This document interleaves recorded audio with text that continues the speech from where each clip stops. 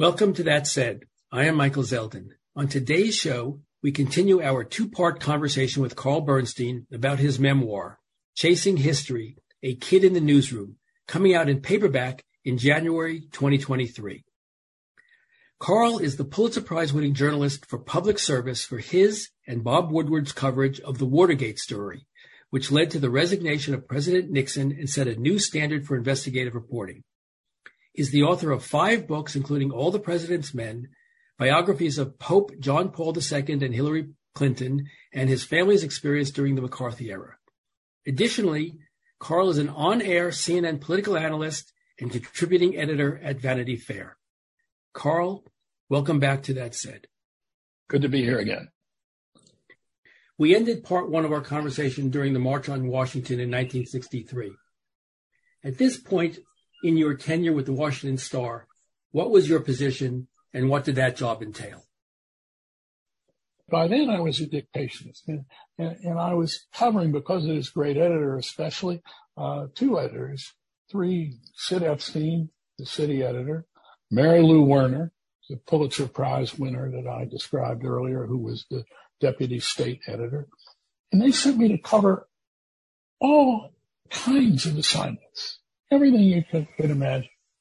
And I did a series, an investigative series, about the chaplains at the University of Maryland, where I briefly was a student before I dropped out and got thrown out a couple times for academic insufficient performance. I never finished college. But let me set the table in some ways for understanding both local reporting and the fact that this is the capital of the United States. The following illustrates it. The first thing, I'd been at the paper a couple of weeks, and the head copy boy said, "Bernstein, go to Burning Tree Country Club. Ike, still the president of the United States, Dwight Eisenhower, is playing golf there, and we've got a photographer there taking pictures of Ike playing golf. You get the film from him and rush back here to the newspaper, and so we can get those pictures into the paper of the last edition of the day." So one of the things that when I got there, I was given an employee's identification tag, a little yellow piece of identification. And I had it laminated, and I put a shoestring through it. And even the secretaries had this thing. But I sensed that if I used it right, it would be like a press card. The first time I went up to Capitol Hill, the same guy sent me up to Capitol Hill to pick something up at the press gallery, and I flashed my card. And then I was able, with the flash of my card, to get into the gallery, sit and watch what was going on in the floor of the Senate. This card was like magic. And it was a card of entry. And so anyway, I had this card around my neck when I got to Burning Tree. And again, burning back to what the country was and what the city was and what the suburbs were. Burning Tree was a segregated. There were no blacks who belonged to Burning Tree. There were no Jews who belonged to Burning Tree. Neighborhoods in the District of Columbia still had restrictive covenants attached to the deeds of houses, saying you will not sell your house to a black person or a Jew. Now, the Supreme Court had ruled restrictive covenants unenforceable, but imagine they still existed in these days. And so I went to Burning Tree and I flashed this credential at the head caddy, and he said, "Oh yeah, I'll take you out to where the president's playing golf."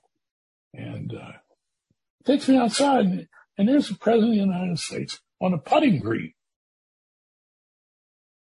hat on his head, keep the sun out, and bend over, taking practice putts. And I get real close to him. I get about 10 feet away, and there's one Secret Service man on. That's all there was, at least that I could see on the other side of the green. That was it. I didn't have the same kind of protection. And this gets to something else that you have now. And I'm sitting there, and I had a notebook with me. And I said, well, I'll make a few notes. And I saw that Ike's hands had brown spots on them. I wrote down, President's brown spots on his hands. I didn't know what the hell I was ever going to do with a note, but I was just practicing, as it were. And I lingered as long as I could, made notes while the President of the United States swung his putter and sank these putts. And then the photographer was crouched down on the other side of the green, and he motioned me when there was a little lull. And I ran over to him, and he opened up his 35 millimeter camera and handed me the rolls of film. And I got the hell back to the office in time. But imagine that, 16 years old, the President of the United States. And I'm there with this credential, this magic thing around my neck. 2 weeks later, Mary Lou Werner's co-state editor lived around the corner from me in Silver Spring, Maryland, and he would drive me to and from work on Saturdays. I got to know him a little bit. And he said, Jack Kennedy's coming to Montgomery Blair High School on Saturday. I said, yeah, I know. There have been Secret Service men around and some people trying to, make sure the place is safe. And he said, look, it's your high school. Why don't you go and take notes, not about what Jack Kennedy does, but really about the crowds and what's going on. And we've got our top political reporter. He'll be with the candidate, with Jack Kennedy. But you, and he introduced me later that day to the reporter. And he said, look, Carl, you just take notes and give your notes to this guy, after the president has made his speech. And, said, okay. And that day I went to my school and I had this credential around my neck. And all of a sudden, this convertible car with candidate Jack Kennedy sitting on the back of it comes rolling by. And I've already flashed my card and I've got in this kind of bullpen with all these reporters and photographers, and the car comes and I run out right beside it. I'm taking notes. And meanwhile, I've been taking notes on everybody waiting for him to arrive.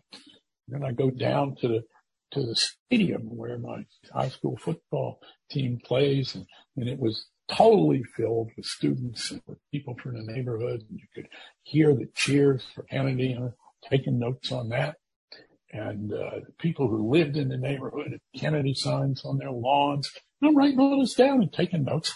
And Kennedy, it was really funny. First, he spoke to the people outside, and he got the wrong speech in front of them.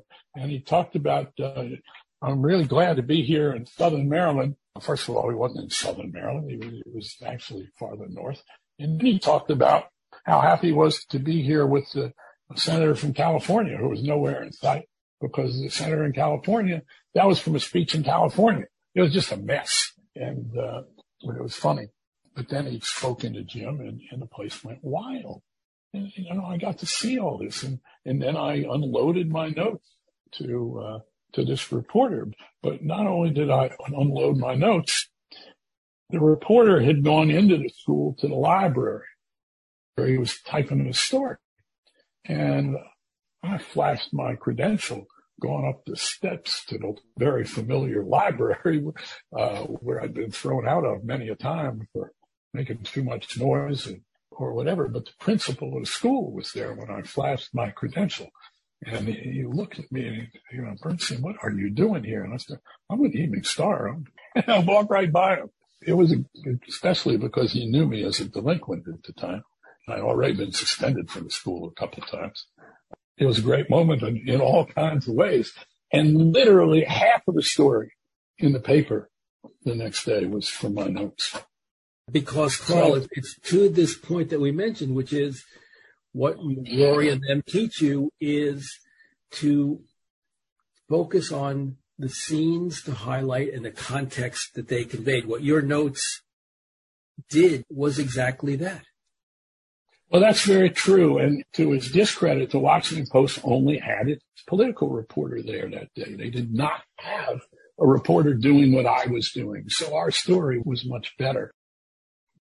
I'm going to take the time to tell a story, a kind of humorous story. Okay. One of the things Copy Boys did is they got galley proofs from the composing room where the type was set upstairs. It was actually the type that was what the newspaper would be printed from. And so I went up to the composing room one day, and the front page of the local section was being put together on a device called a Chase, which was exactly the same size as the page, and thousands of pieces of type. And Sid Epstein, the city editor, was there looking at these pieces of type and making sure everything was right. And one of the things that printers could do who set this type, they could read upside down and backwards because that's the way the type was set. And in the headlines, you'd read them upside down and backwards. And by then I taught myself to read upside down and backwards. And I saw that there was a mistake a spelling mistake in one of the headlines. And so I said, Sid Epstein was next to me. I thought I'd really show my stuff. So I put my finger on where the mistake was, and I started to show the composing room foreman the head of all this. I said, his name was Aloysius. And I said, Aloysius, look at this. My finger was on the type. And Aloysius took his forearm, pushed it across that page. All of those pieces of type went on the floor. And Sid Epstein's face, he would get, when he'd get angry or upset, his face would get red. He would be very level-headed, never raised his voice, but his face would get red. I could see his face getting red. And he looked at me and he looked at Aloysius T. Baker, and I knew something was wrong. He said, kid, go down to my office. Wait for me. I went down to his office. Comes down about 20 minutes later. He says, what do you want to be when you grow up? I said, a reporter. He says, why do you want to be a reporter? I said, well, I've always been interested in secrets, and I like learning what's going on, and I've got a chance now to see what reporters do. That's what I want to do. He says, you sure you don't want to be a printer? I said, no, I don't want to be a printer. He says, you really sure you don't want to be a printer? I said, yeah. He said, because what you did up there not only is going to cost us about $10,000, which was a lot of money in that day, or maybe it was $2,000, I don't know what because what I had done was only members of the International Typographical Union could touch a piece of type. And if anybody else touched a piece of type, it was like a religious belief. And you touch a piece of type, it all goes out. And so the paper was 25 minutes late because of what I had done and what Aloysius T. Baker had done.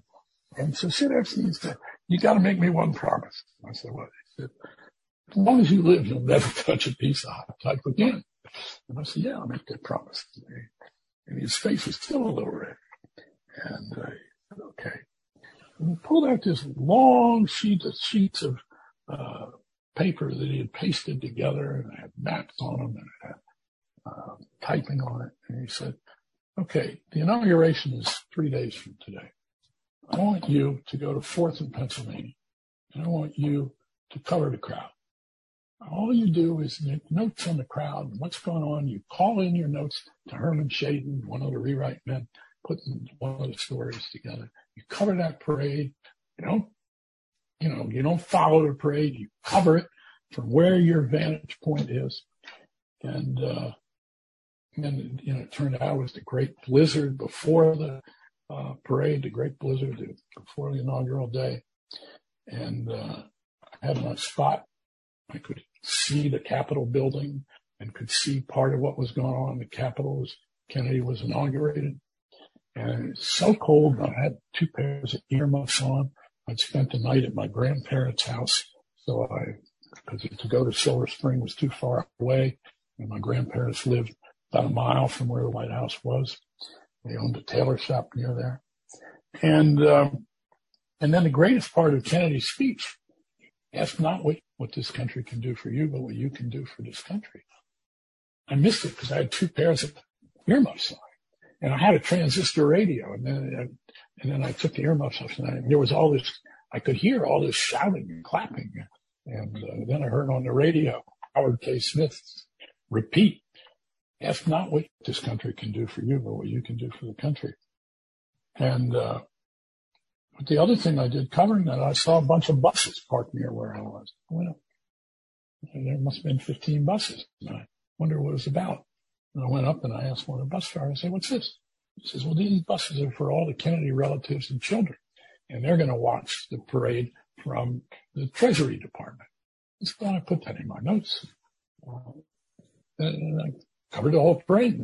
Then the President of the United States, had just been inaugurated in the Lincoln bubble top presidential limousine with the top down, and Jackie Kennedy, and he passed right by me, and this crowd was screaming. Interestingly enough, not just Mr. President, but Jackie. And so I wrote notes on that, and when I called Herman Shade and I said, there's just as many shouts for the First Lady as there is for Jackie. And so, what an extraordinary thing to be covering the inauguration as the President of the United States. I'm still 16 years old.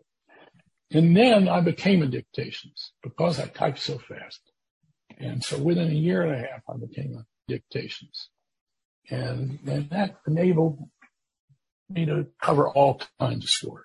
I mean, like a reporter, like a real reporter.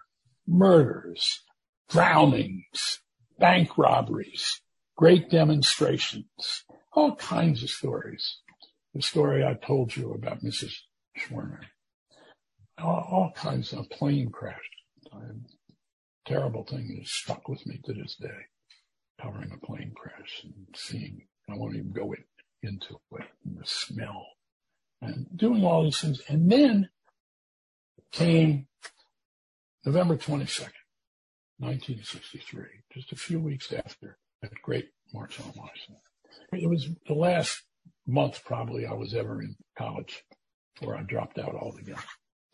And I was at a class, and class ended because it was coming into Thanksgiving weekend, and everybody was rushing to get out of school. And there were people gathered around a radio. And I heard Walter Cronkite's voice on the radio say there's been confusion, but not panic. And the president has been taken to Dallas Parkland Hospital and appears to have been shot, perhaps in the head. And what? And I ran to my car and drove 60, 70 miles an hour to the Star from the University of Maryland campus. I got to the building, and a wonderful reporter named Roberta Hornig was running out of the building with a notebook, and she said to me, he's dead. I said, what? I've been listening to Walter Cronkite. You didn't think about being dead. It was Jerry O'Leary. I got it from his brother who worked for the CIA. The CIA, he's dead. Never occurred to me the President of the United States could be dead. And I ran upstairs, and somebody on the city desk said, Bernstein, put on your headset, because it took dictation with a headset, and the reporter would dictate to you and you'd type it out. And then the national editor called me and said, Bernstein, take Broder from Dallas. And this is David Broder, the great political reporter who started at the Star and then went to the Washington Post. And I'd taken dictation from David a number of times, and we were used to working together. Because one of the things dictationists did is they sort of, remember, these reporters are dictating on deadline, and they're trying to compose sentences and middle initials, going into their stories when they identified somebody. And you're helping them out. You're giving a middle initial if you know. You're helping them if the syntax is a little wrong. And Broder and I were good at working together. And so Broder takes a deep breath. And he said, you ready? I said, yeah. Two priests walked out of Dallas Memorial Parkland Hospital at 1:54 p.m. today and announced, quote, the president is dead, period, end quote, paragraph. My hands were shaking so bad that I said, again, there are these emotional moments that they misspelled hospital. They spelled it O-L. And then about 10 minutes later, Sid Epstein says to me, turns around and says, Bernstein, go up to the Capitol Hill and see if you can find Speaker McCormick, the Speaker of the House, who was the next in line under succession to be the President of the United States. Something happened to the Vice President. And still, nobody knew where the Vice President was at that point. Lyndon Johnson had not been seen on that plane in the famous picture yet. Nobody knew where he was because there was concern about his safety, and he had been whisked away. So I run up to Capitol Hill, use that yellow card, gets me right inside, even though the Capitol Police are starting to cordon off. And I go up, try to find his office, and there were guards out there, and I go up to his office and nobody there but some Capitol policemen outside. And meanwhile, somebody has said to me, I think it was an elevator operator or somebody in the press gallery, that McCormick had been hiding under his desk when the news came, and the police put him under his desk. And then when I couldn't get into his office, I ran up to the House press room and was told, no, that was not true about being under the desk, but he had been taken to a safe location, and that presiding in the Senate at the time that the president had been shot was his brother, Ted Kennedy. And so I started calling in these notes back to the office. And then I was told to stay there and stay reporting and to go to Lafayette Square across from the White House. And I covered the crowd in Lafayette Square and then waited through the night for the hearse to come from Bethesda Naval Hospital, where the autopsy had been performed. And the hearse came, and you could see the flag draped coffin in the back of the hearse. There was a procession, Jackie Kennedy, the dignitaries, limousines. And then through the weekend, I covered the assassination, went up to the rotunda where he was laying in state. And I also took dictation on the last day from the reporters covering the procession. And meanwhile, Kennedy was revered. And the star, particularly Mary McGurry, and I think, the press gave Kennedy in retrospect something of a deference. There was this dashing presence, unlike had been seen before, this young man with beautiful first lady. But one of the things that was really great is that I was still a copy boy. And Phil Kelly, the head copy boy, one day said, the president's press conference, this was early in his presidency, it was in the first few months, the president had a press conference at the State Department. You and Mark Baldwin, another copy boy, go down there and you're going to get a running text. And we want to get that text into the paper on the last edition. So you dictate a text back to us, to a dictation, which I wasn't yet. And Baldwin and I go down there, and I went to almost every press conference that Kennedy had after that, dictating it in a telephone booth at the back of the State Department auditorium, the text. But I would get to see the first part of the press conference before I would run to the back. I never got to see the second part of a Kennedy press conference, but I saw a hell of a lot of first parts. But you get the milieu that I'm working in, and at the same time, I'm also working the late shift as a copy boy. I'm going out with Walter Gold to these fires. And unlike Walter Gold, I'd sit there and take notes on the fire. Walter, he put on his damn running coat, like the fireman wore, and put on his hat. He'd run in the building with him. I wasn't about to do that. As I write in the book, I covered a lot of fires in my time, but I never needed to be a fireman to do it. So you get some idea now. And one of the other things, right away, I had been, as a copy boy, I'd been there a few months. And Phil Kelly, the head copy boy, said, hey, copy boys and dictations are, to get some experience, can cover local neighborhood citizens association meetings. Would you like to do that? You get $7.50 for covering them. So I went to my first citizens meeting to cover it, called the Petworth Citizens Association, in a neighborhood near where my mother had grown up and gone to school. I get there, and they're all white people, and this is an integrated neighborhood. And so I finally go up to the woman that was the head of the association. I say, why is this all white? She said, well, the Citizens Association in Washington are all white, and the civic associations are all black. This is 1961. And there are even segregated neighborhood associations in the capital of the United States. And I thought, and then I went back and I tried to type my story. First time I had typed a story. And I tried to type my story, and I made the lead of it to be about, because I thought, what is news? I thought, well, the news here is we got these black and white segregated citizens association. I took my story up to the nice city editor. He says, everybody knows that. It's been in the paper 100 times. What happened at the meeting? What happened at the meeting was the Canine Corps officer with his dog had paraded around the meeting, showing off the dog as a crime fighting tool. And that became the basis of my little story, which was the first time I had a story in the Star. Well, it's been a remarkable career, honestly. And talk about a lament, I think, that I read in the book, which is the death of the local newspaper. And it seems to me that your teeth on the local newspaper, reading police reports upside down and the like. And we don't have that now. And I watch news on TV a little bit, and I read bylines of reporters, and it seems that the lack of this local newspaper experience, the cutting your teeth as you did, informs the type of reporting we're getting today to its detriment. I'm wondering what you're thinking about that, Carl. Well, I think there's something to it.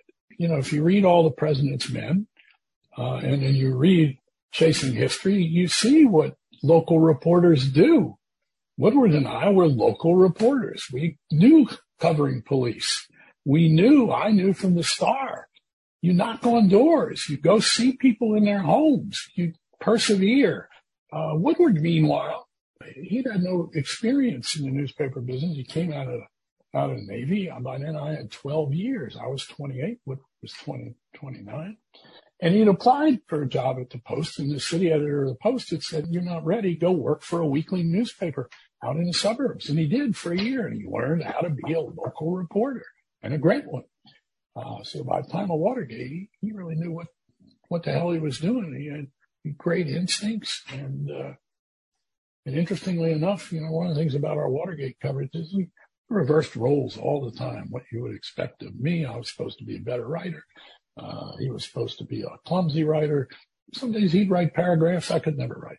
And it has continued in this wonderful collaboration. And let me just say one other thing, and whether you put it in the same order or not. One of the amazing things that has happened is that, you know, Woodward and I both, 50 years later, 50 years after the 50th anniversary of the Watergate break-in, we wrote a new introduction to the 50th anniversary edition of All the President's Men about Trump as much as it's about Nixon. And then we find ourselves, the two of us on the exact anniversary of June 17th, 50 years later, 2022, we're both covering together on the air and doing commentary at CNN on the January 6th hearings about another criminal president of the United States, but a worse criminal than, in many ways, than Richard Nixon, parenthetically. But what got us both there? And one of the things about being a reporter, back to that thing about the yellow tag that I had around my neck with a shoelace. And one of the things about both of us having been local reporters, you know, we went out and we knocked on people's doors at night. That's what you did. You didn't sit and, and go see people in their offices where they'd be subject to pressure. And, we knew from being local reporters, we covered the Watergate story like local police reporters in many ways. And you can see it in All the President's Men, and you can see it in Chasing History.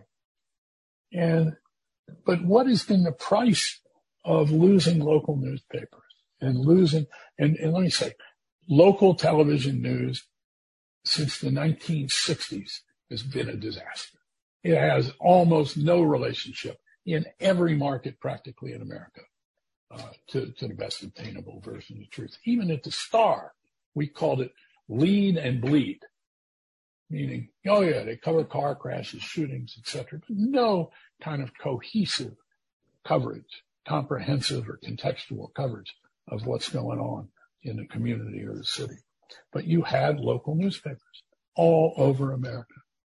And even before the internet, those newspapers started to go under when chains like Gannett started buying up newspapers, and especially in 2 newspaper towns, shut one of them down, stripped the other one.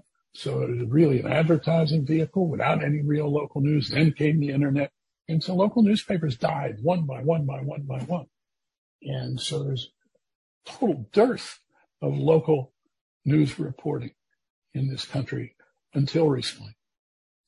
And Bob and myself, a few weeks ago, we went to Austin, Texas, to celebrate the annual dinner of the Texas Tribune.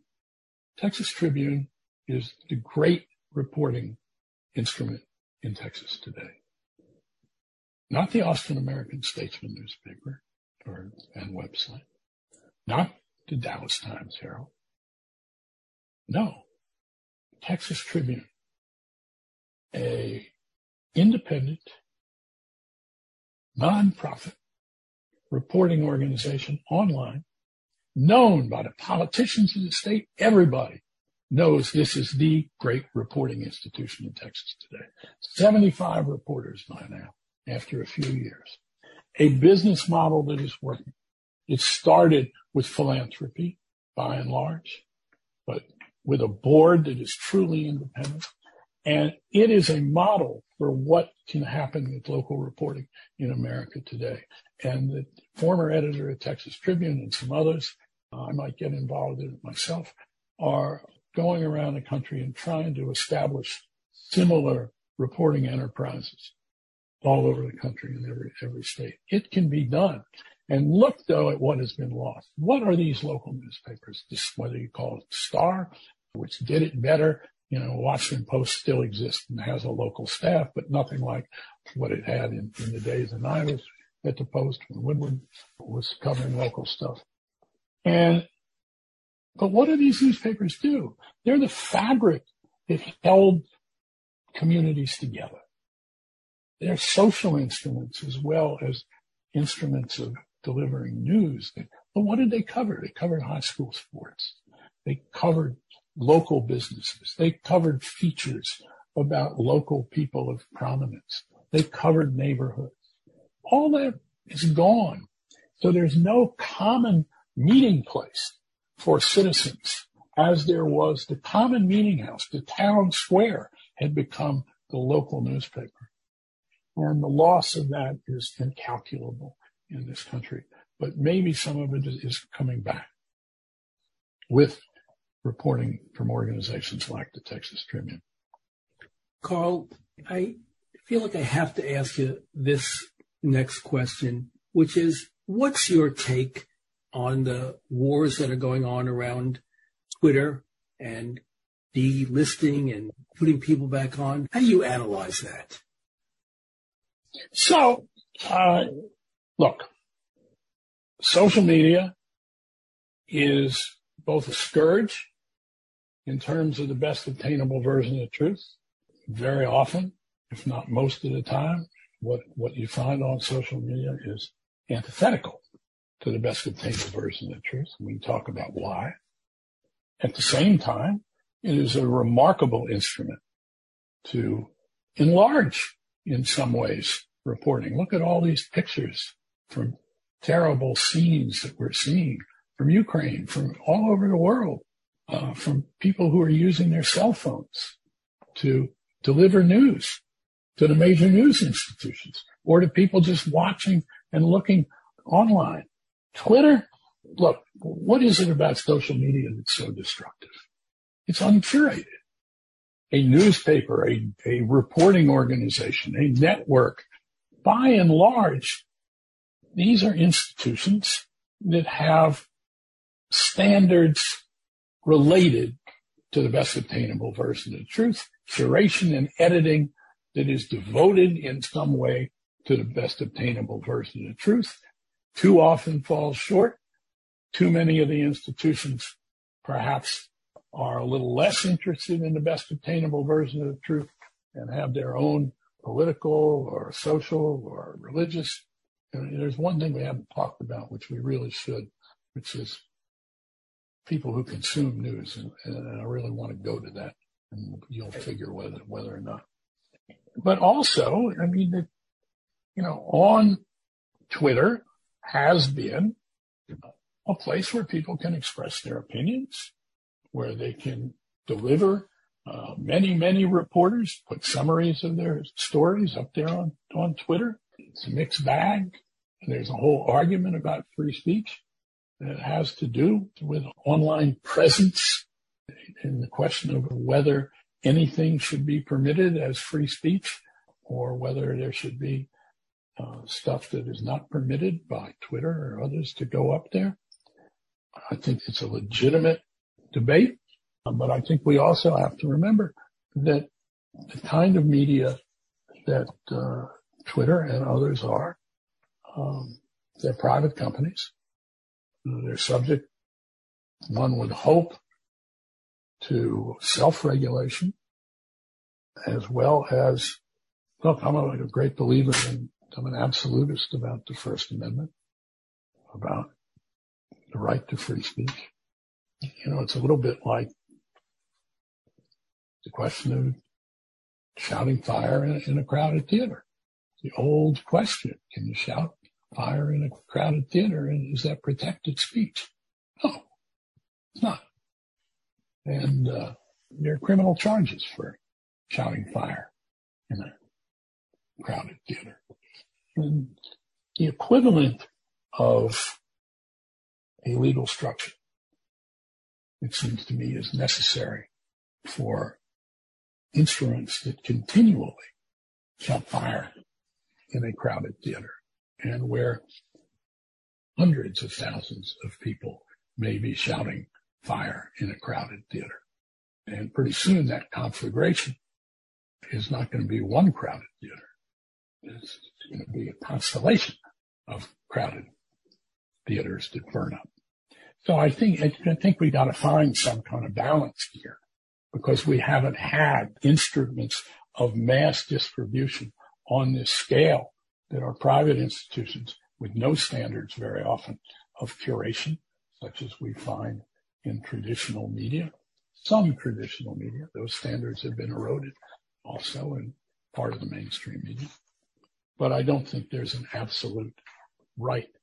When you've crossed that line from free speech to shouting in a crowded theater, and I think it's the right analogy, then I think that there is a responsibility of these social media sites to be required. If they can't do it by self-curation, there's got to be a mechanism. And I don't think it's right to shut down anything like a social media outlet.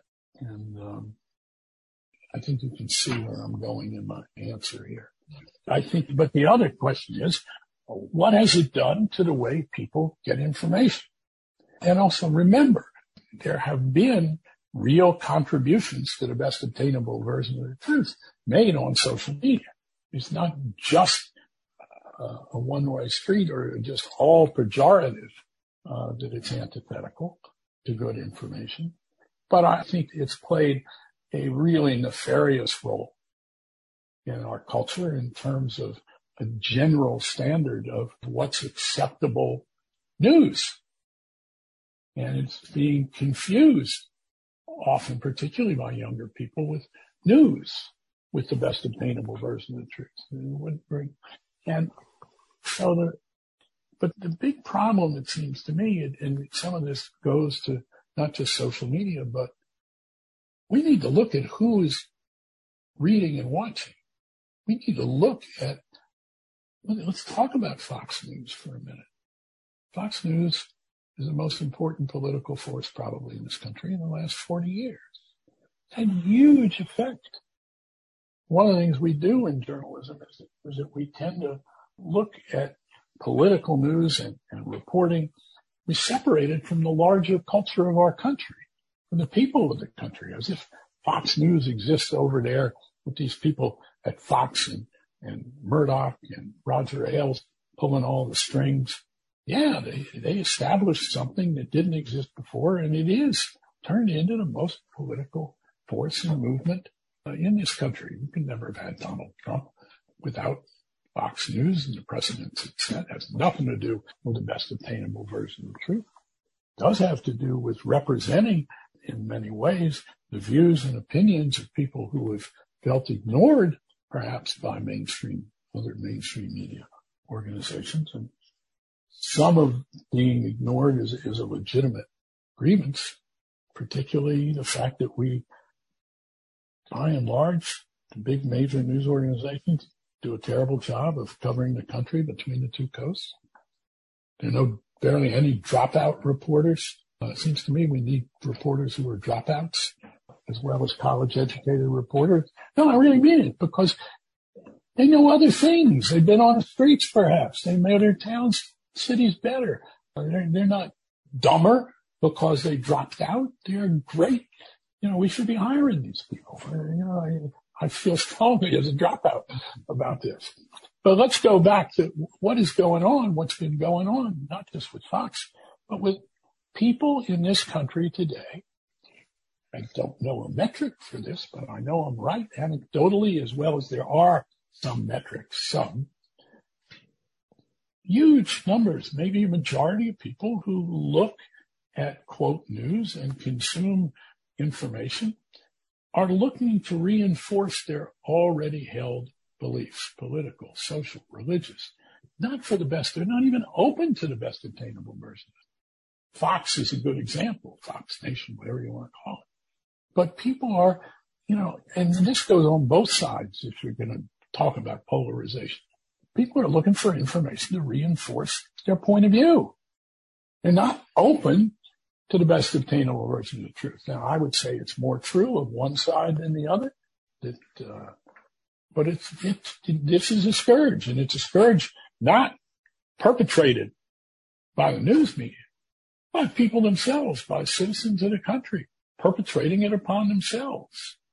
And the result is horrible in terms of the repercussions for our social fabric, for who we are as a people.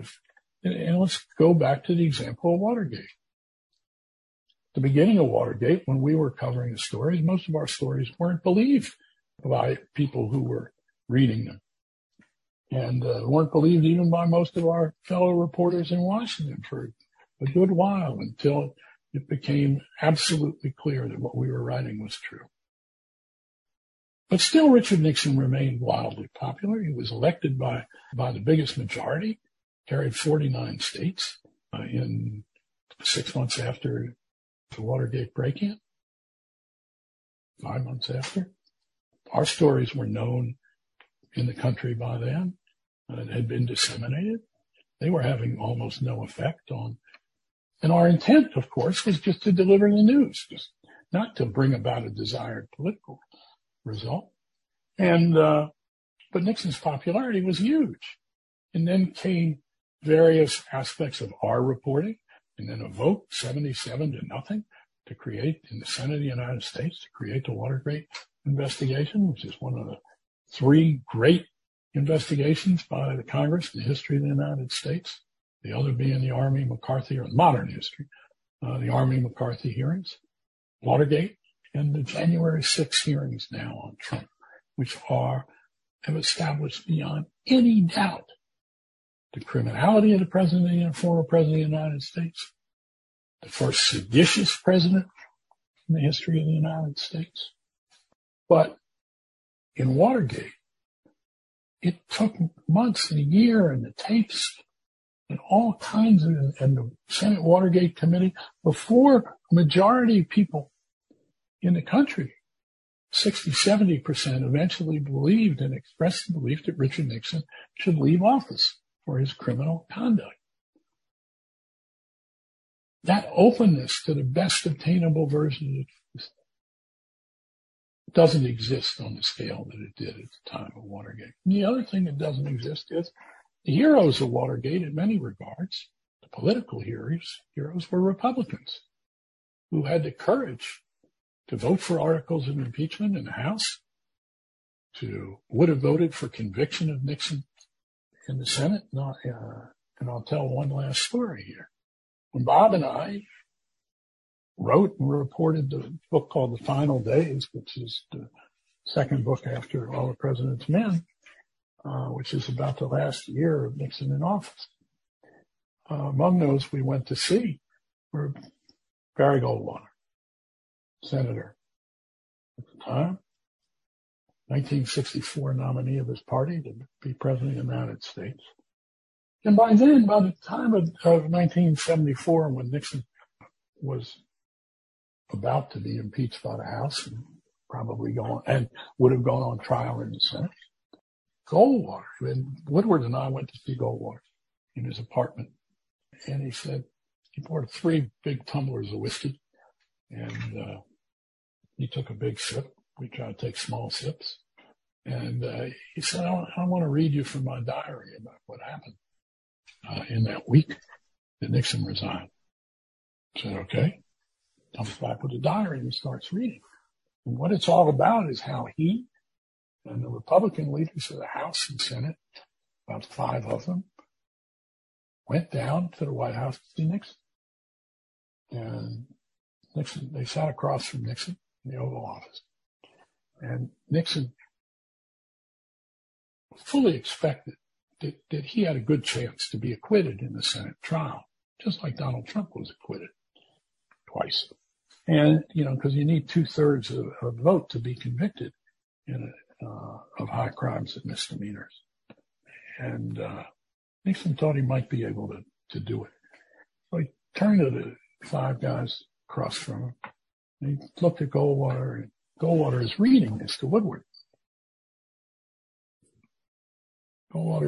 Nixon turns to Goldwater and says, Barry, how many votes do you think I have or will have in the Senate for acquittal? And fully expecting that Goldwater will tell him, you got a real shot, Mr. President.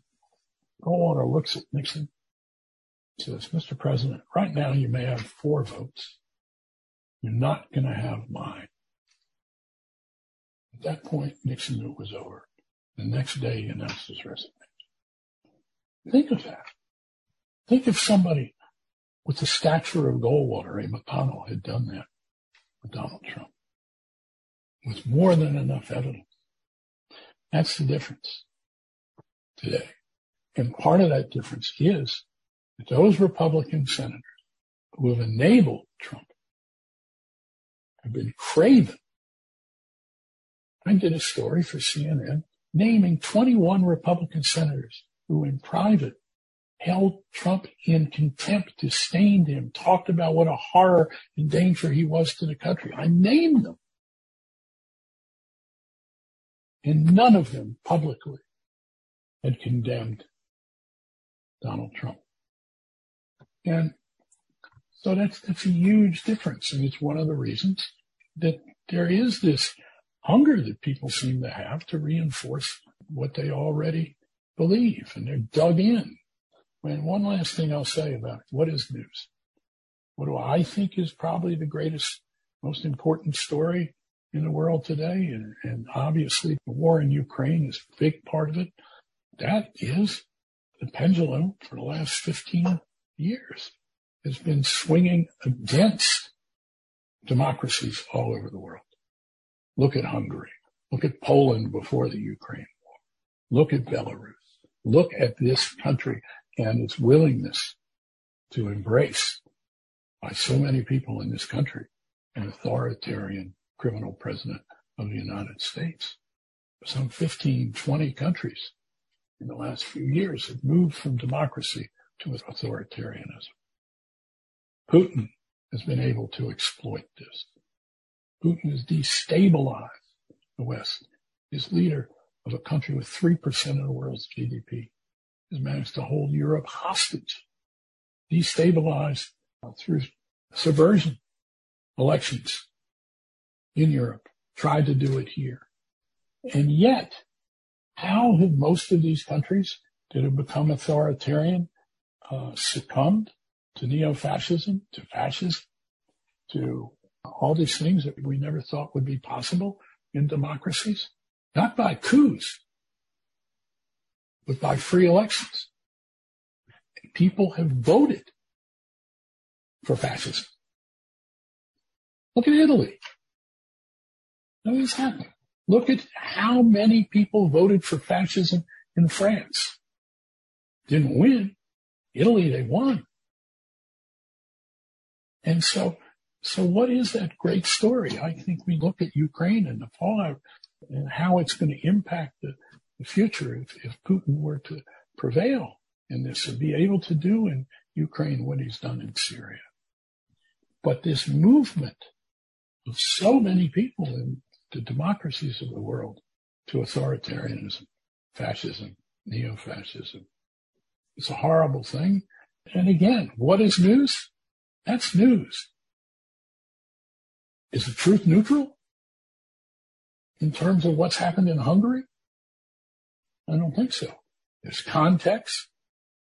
But let's report on what's really happened and the significance of it. I think, Carl, that the book is a brilliant book from the standpoint, one, of a memoir of a kid growing up and chasing history, as the title of the book speaks to, but it also is a terrific homage to the importance of a free and fair press, gathering news, and, as you have said repeatedly, reporting the truth. Let me say one other thing. I'm going to say one other thing about this book. Because I was having more fun in my life in those 5 years. Watergate is different. Watergate is exhilarating, and it reflects some of the fun of reporting. I mean, the book is fun.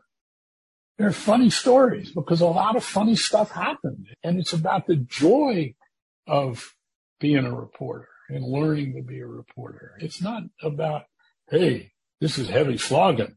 Even the heavy slogging part, is, as I say, it's exhilarating. You get to do these amazing things. You get to, without being highfalutin about it, you get to be of service. And at the same time, you're having the time of your life. Look at this kid. What he got to do. And it became a blueprint for what I got to do later in life. And it's also about luck. Look at this seat he has in the capital of the United States 100 years after the Civil War and what he gets to do. And there's a little chapter in there about going to after-hours clubs. Let me tell you, going to after-hours clubs at the age of 18 and what went on in after-hours clubs, that was a hell of a lot of fun. And so that's reflected. This is a book also about what you would say, the high and the low. And being a local reporter very often was about the low, as it were, and about ordinary people, not just fancy people. And so that's what it's about, just as that's what reporting is about. And so I talk about luck, the luck to be there at this time in this kid's life, but also it is what you do with the luck. If you're lucky enough to be at the right time, at the right place, as in Watergate, then it becomes what you're able to do with it. And the luck is, Woodward and I sitting up there 50 years later on the air, having both of us covered and written about Trump and looking at each other on the 50th anniversary of Watergate and covering a proceeding of the January 6th committee about another even worse criminal president of the United States. The good luck. We're looking at each other and saying, can you believe this? We're here doing this after 50 years together. And again, the luck of being at the right place at the right time. And that's the story. It's a great story, Carl. I appreciate you having taken the time to write it, and I more appreciate the time that you took to talk to us about it. Chasing History, a kid in the newsroom. Thank you, Carl Bernstein. Thank you. That Said is produced by Compro and the Museum of Public Relations. Theme music by Sam Post. Please let us know your thoughts by writing to us at thatsaidzeldin@gmail.com. Thanks so much for listening. For That Said, I'm Michael Zeldin.